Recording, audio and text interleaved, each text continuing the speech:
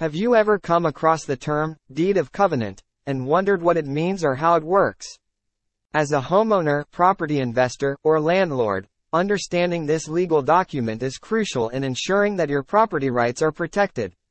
In this blog post, we'll break down everything you need to know about the deed of covenant, from basics like its definition and purpose to more complex concepts such as enforcement and termination. So sit back, relax, and let's dive into the world of the deed of covenant together. Introduction to Deed of Covenant. If you've ever come across the term, deed of covenant, and wondered what it meant, you're not alone.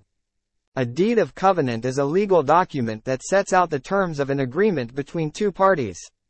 In most cases, one party is the person or organization that owns the property, and the other party is the person or organization that will be using the property. The deed of the covenant will typically set out the terms of use for the property, as well as any restrictions on how the property can be used. For example, a deed of covenant might state that the property can only be used for residential purposes, or that it can only be used for certain types of businesses. It's important to note that a deed of covenant is not the same thing as a lease agreement.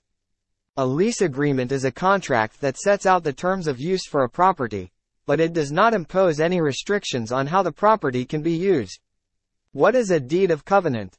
A deed of covenant is a legal agreement between two parties, typically used in the context of real estate transactions.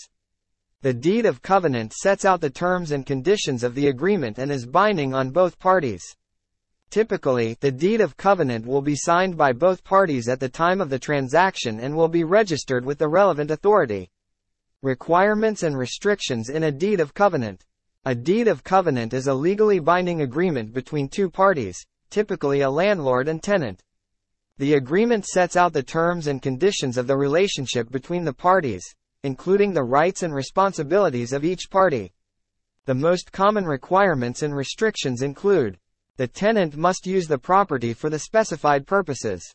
The tenant must not make any changes or alterations to the property without prior approval from the landlord. The tenant must keep the property in good repair and condition. The tenant must